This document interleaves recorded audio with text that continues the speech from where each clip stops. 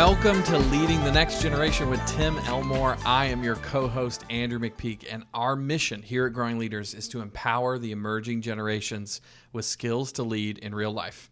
And today we're actually talking about the Olympics. Just wrapped up a little bit ago.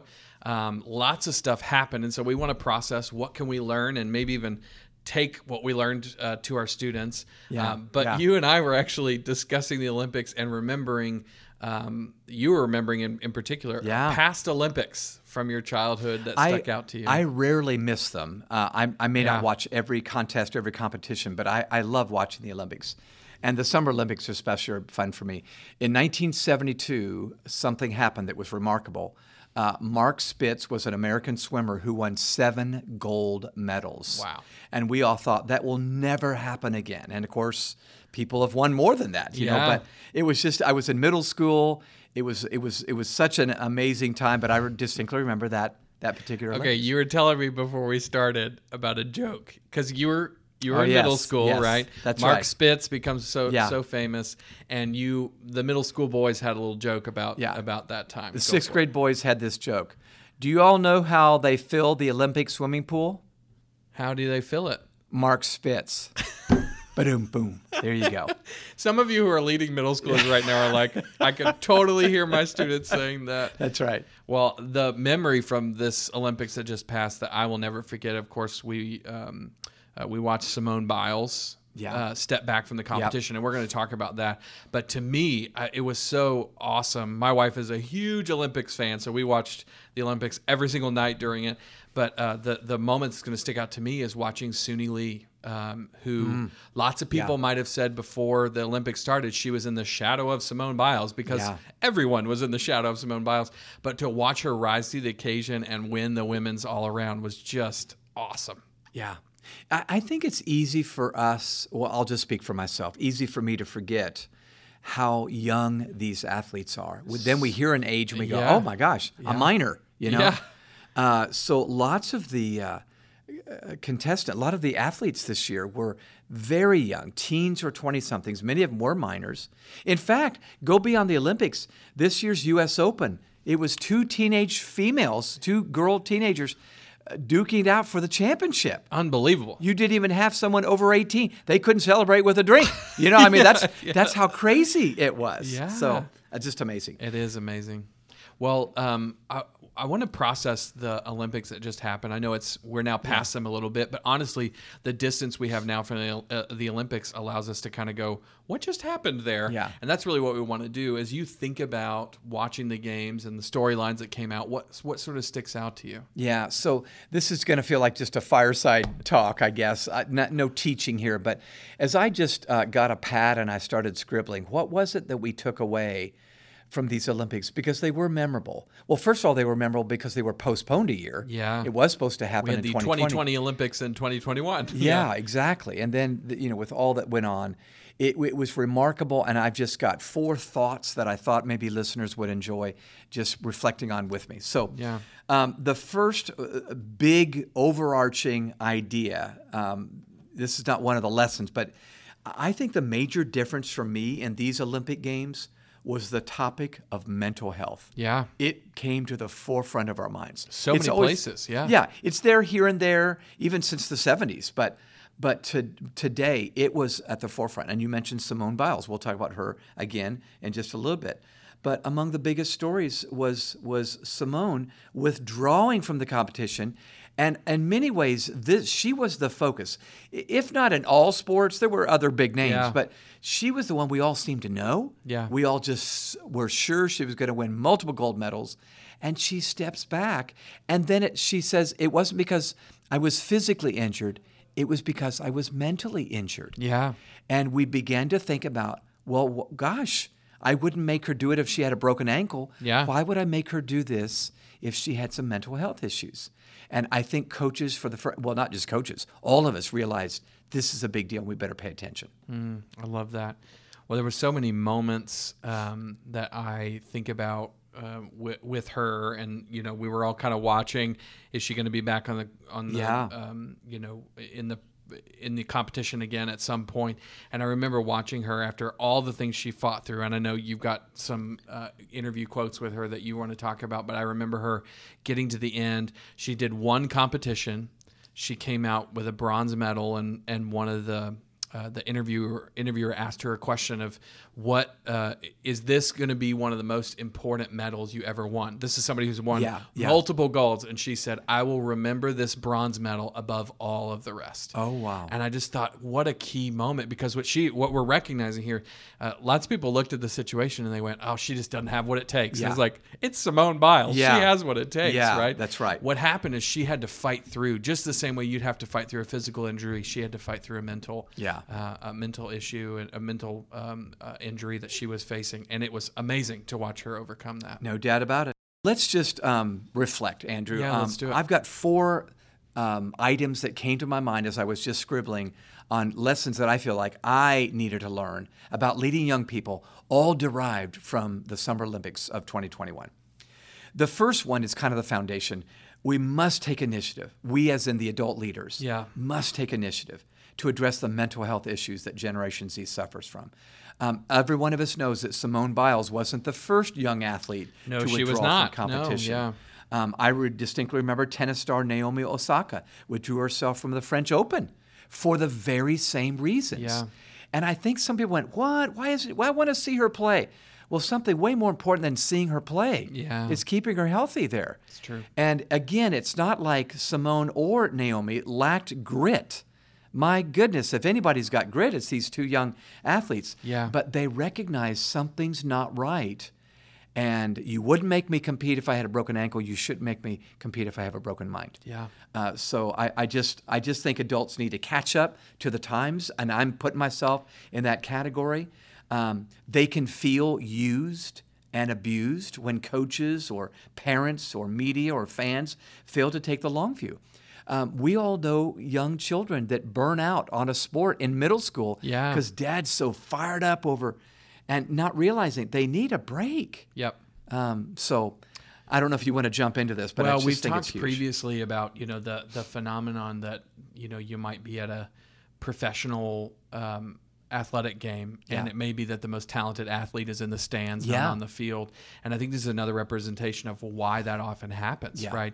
You've got kids who are growing up in high pressure situations, and they almost give up on their sport before they really even discovered their talent, right?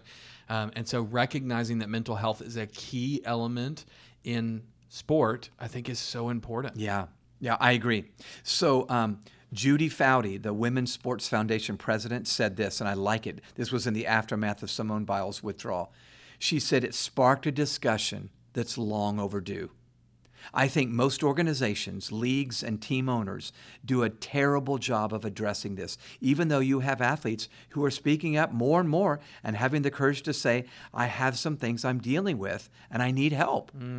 Organizations can't just keep sweeping it under the rug or threatening. It's time we take initiative. And I totally agree with Judy. So that's lesson number 1. Yeah, so true.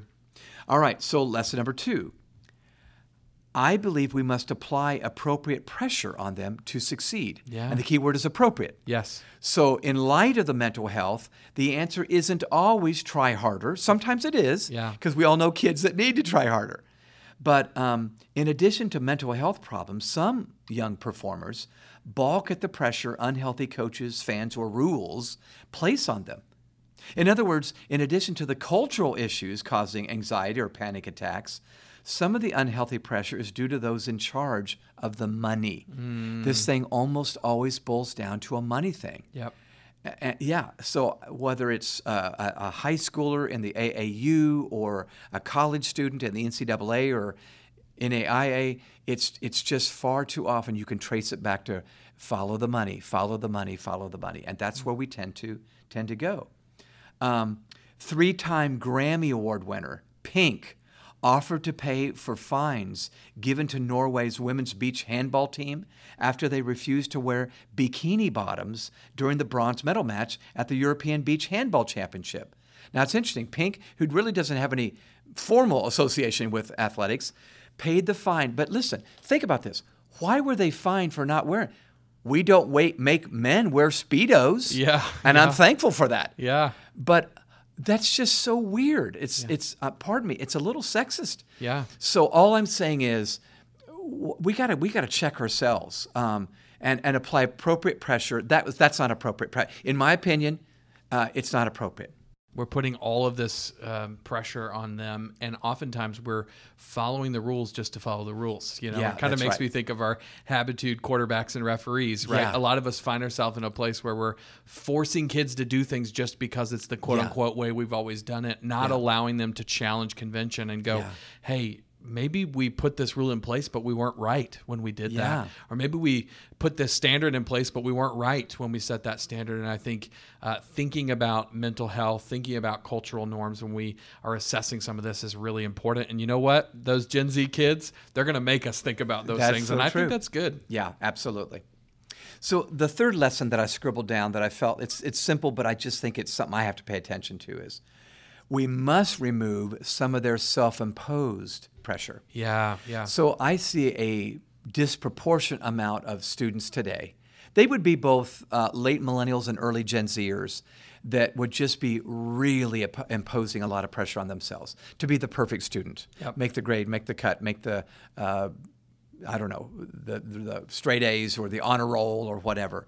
And it's just something that I think an adult needs to come next to him and say, hey, you need to relax. Yeah. It's okay. Yeah. This is a grade we're talking about. So Sean Wright, our vice president, Andrew, here at Growing Leaders, vice president of business development, he spends his weekends umpiring ball games. And you and I often hear about stories of him umpiring either adult or kids ball games for Little League baseball and adult baseball. Sean will mourn almost on a regular basis over the incidents of adults, coaches and parents, behaving badly at ball games, setting the poorest of examples of what maturity should look like. And often the reason a parent goes ballistic is their own emotional deficits. It's envy of another family or dad or boy, or it's their ego. The problem wasn't a bad call by the home plate umpire. It was caused by ulterior motives, I think, on the part of the parent. Bottom line, I think, is if our emotions outweigh the issue at hand, our reactions are likely inappropriate. Something else is going on, and we need to check that out. Yeah. Sadly, our children are often the victims of this unhealthy adult that's pushing, or that's causing them to feel like, if I don't measure up, I'm not going to be good enough for dad or mom, so I'll push myself. We've got to remove that self-imposed pressure and give them time to relax and have some downtime. Our stress often tends to become distress, and I just think there's no reason it has to. That's so true. So true. Well, I know you've shared a couple of thoughts. I know one last thing that you had written down, and I don't know if we've talked about it, but the topic came up about interviews. I know that was really important around Naomi Osaka. I'd love to hear your thoughts on that as well. Yeah. So this last thought I'm not the first to think this or say this, I'm sure.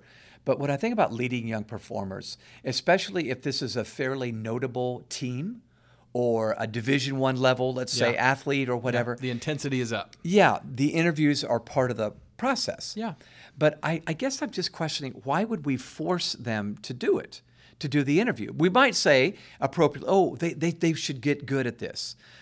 We have a great team member, Mimi, who did a number of interviews, and she's very at home on the stage now. Why? Because as a Georgia Tech basketball player, and they made the Sweet 16. She's in front of the microphone a whole bunch. Yeah. But I'm telling you, I now hear athletes go, I hate it. And it's not just I should get better at this. It's just that I'm just not good at this. I think I know what we really care about. It increases our chance at revenue. Yeah. We know if we get on the air, we're talking about our team and our success and alumni are donating, people are buying tickets. Yep.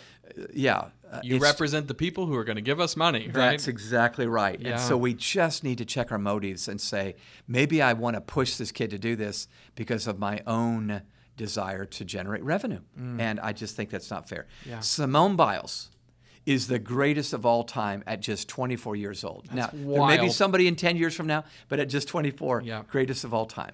She's an icon in a sport that sacrifices bodies, minds, and lives for perfection. In fact, you're literally judged on how close to perfection you come in gymnastics. Your score is minus, right? Yeah, that's right. We start with perfection and we come down from there. Exactly right. Yeah. It's crazy. Your identity tends to come to be built around it. Yeah. Young gymnasts are taught that their bodies are not their own, but Simone Biles refused to accept that and said, no, I'm going to have to live with this mind for the next several decades. I want to make sure it's healthy. And I applaud her for that. Yeah, she needs to be applauded for that. That's amazing. Well, I thought we could close by, I know this has been a little bit of a fireside chat with you. What thoughts do you have for us as, maybe actually you want to speak to students and for us as leaders about what should we be keeping in mind in, reflecting on all that happened, stepping into this new fall school year? Yeah, there's two simple metaphors that I have, and these both are habitudes that we have developed at Growing Leaders. The first one is for the student. The second one is for the adult leader. So the one for the students is one that many of you are familiar with. It's simply called thermostat and thermometer. Yeah. Two instruments that have to do with measuring the temperature in a room. The big difference is the thermometer only can reflect what the climate is. The thermostat actually sets it. Many others have come out, in addition to Simone Biles, about mental health issues, and I'm proud that they, in a sense, are setting a new temperature. Yeah. They've raised or lowered it or whatever and said, no, this is the thing. Mental health is a thing. And, I just am embarrassed that we adults have just fallen behind, not only in our even caring, but in knowing what to do. We tend to know what to do. If you break your arm, get a cast, or we got whatever. A doctor for that. Yeah, set that splint or whatever. So I just think Simone Biles has inspired a generation of student athletes and young athletes about their own experiences. She's leading the way as a thermostat, and I would just want to encourage you, if you're leading students, encourage them to set the temperature. Don't just watch what others are going through and say, I guess I have to emulate that. You don't have to. She's such a great example of that. And I think if we had more students who said, you know what, when I see something that needs to change or an issue that needs to be spoken up about, I'm going to be like Simone. Yeah. I'm going to choose to be a thermostat That's rather right. than a thermometer. Yep. Now, the habitude for adult leaders is a new one. In fact, it's not been published yet, but I really think it's fitting. We call it guard dogs or guide dogs. Love it. So many jobs have been given to canines, but two of the most popular ones are guard dog and guide dog. Quite simply, two completely different jobs. Yeah. Both are on the alert, but a guard dog is on the alert because that dog is suspicious of any noise or smell that might be around. They're prancing about this gated area, and they're growling and barking sometimes, but they're suspicious of the worst. Their job is to protect. They're protecting property. Yep. The guide dog is not suspicious. In fact, the guide dog's on the alert because the guide dog knows I have to go first. I have a seeing impaired or a blind person with me, and I need to be this scout for him or her. I remember speaking at an event in Virginia, and the speaker right before me was a blind man, but Scout was the name of his dog. I love it. And the dog walked him up to the stage, walked him over to the podium, stopped right before the podium, so he knew exactly where to stand, gave his speech. I noticed the dog knew exactly what the last words or syllables were to be and knew it was time to get up and walk him off right down the stairs. It was amazing. I thought, what a great leader. And I wasn't talking about the man. I was talking about the dog. Yeah. So while the guard dog's job is to protect, the guide dog's job is to partner. And leaders, here's what I'm saying to you. Our job needs to be, like that guide dog, to go first, to take initiative in being vulnerable, maybe take an initiative in an area we weren't comfortable doing yet, but we do anyway, and we partner with those young people to bring them to a place where they can be transparent as well. That's what Simone needed. Maybe she had adults, I'm hoping she did, that said, Simone, you can say this. You don't have to compete in Tokyo. I know we want you to, and if you can, please do. Yeah. But you don't have to. And I'm just saying, this is the other side of a very important coin we've got to learn. Be a guide dog, and students, be a thermostat. I love it. I love it. Tim, thank you so much for leading us. If you're looking for habitudes, actually just like the ones Tim just mentioned, thermostat and thermometer, for instance, to have conversations with your students about topics like this, we want to encourage you to check out Habitudes. Habitudes are simply images that form leadership habits and attitudes. Tim just showed you what one looks like right there, but we use pictures, images, stories, and metaphors in order to communicate really important principles and ultimately start a conversation with students about stuff that matters. If you're interested in finding out more about Habitudes, I would encourage you to head on over to growingleaders.com/SEL, and you'll be able to find out about our program, Habitudes for Social and Emotional Learning. We have a middle school edition and a high school edition of that program, and you can actually not only find out more about it, but actually get a free sample and see what it looks like. We have a great online platform called Habitudes Online that you'll see there. So if that's you, I would really encourage you, head on over to growingleaders.com/SEL to find out more. If you would, rate this podcast, give us 5 stars on iTunes or wherever you get this podcast. It helps get the word out about what we're doing here. You can also quite literally get the word out by passing this podcast along to a friend who you think might find it helpful. We would really be supported and encouraged if you would do that. If you want to connect with us online, we are at Growing Leaders and at Tim Elmore, pretty much everywhere you are. And then finally, if you have ideas for this podcast, stuff you think we should talk about, people we should interview, shoot us an email. It's podcast@growingleaders.com. We love getting those. Tim, thank you for sharing your thoughts with us today. Thank you guys for listening, and we'll see you next time.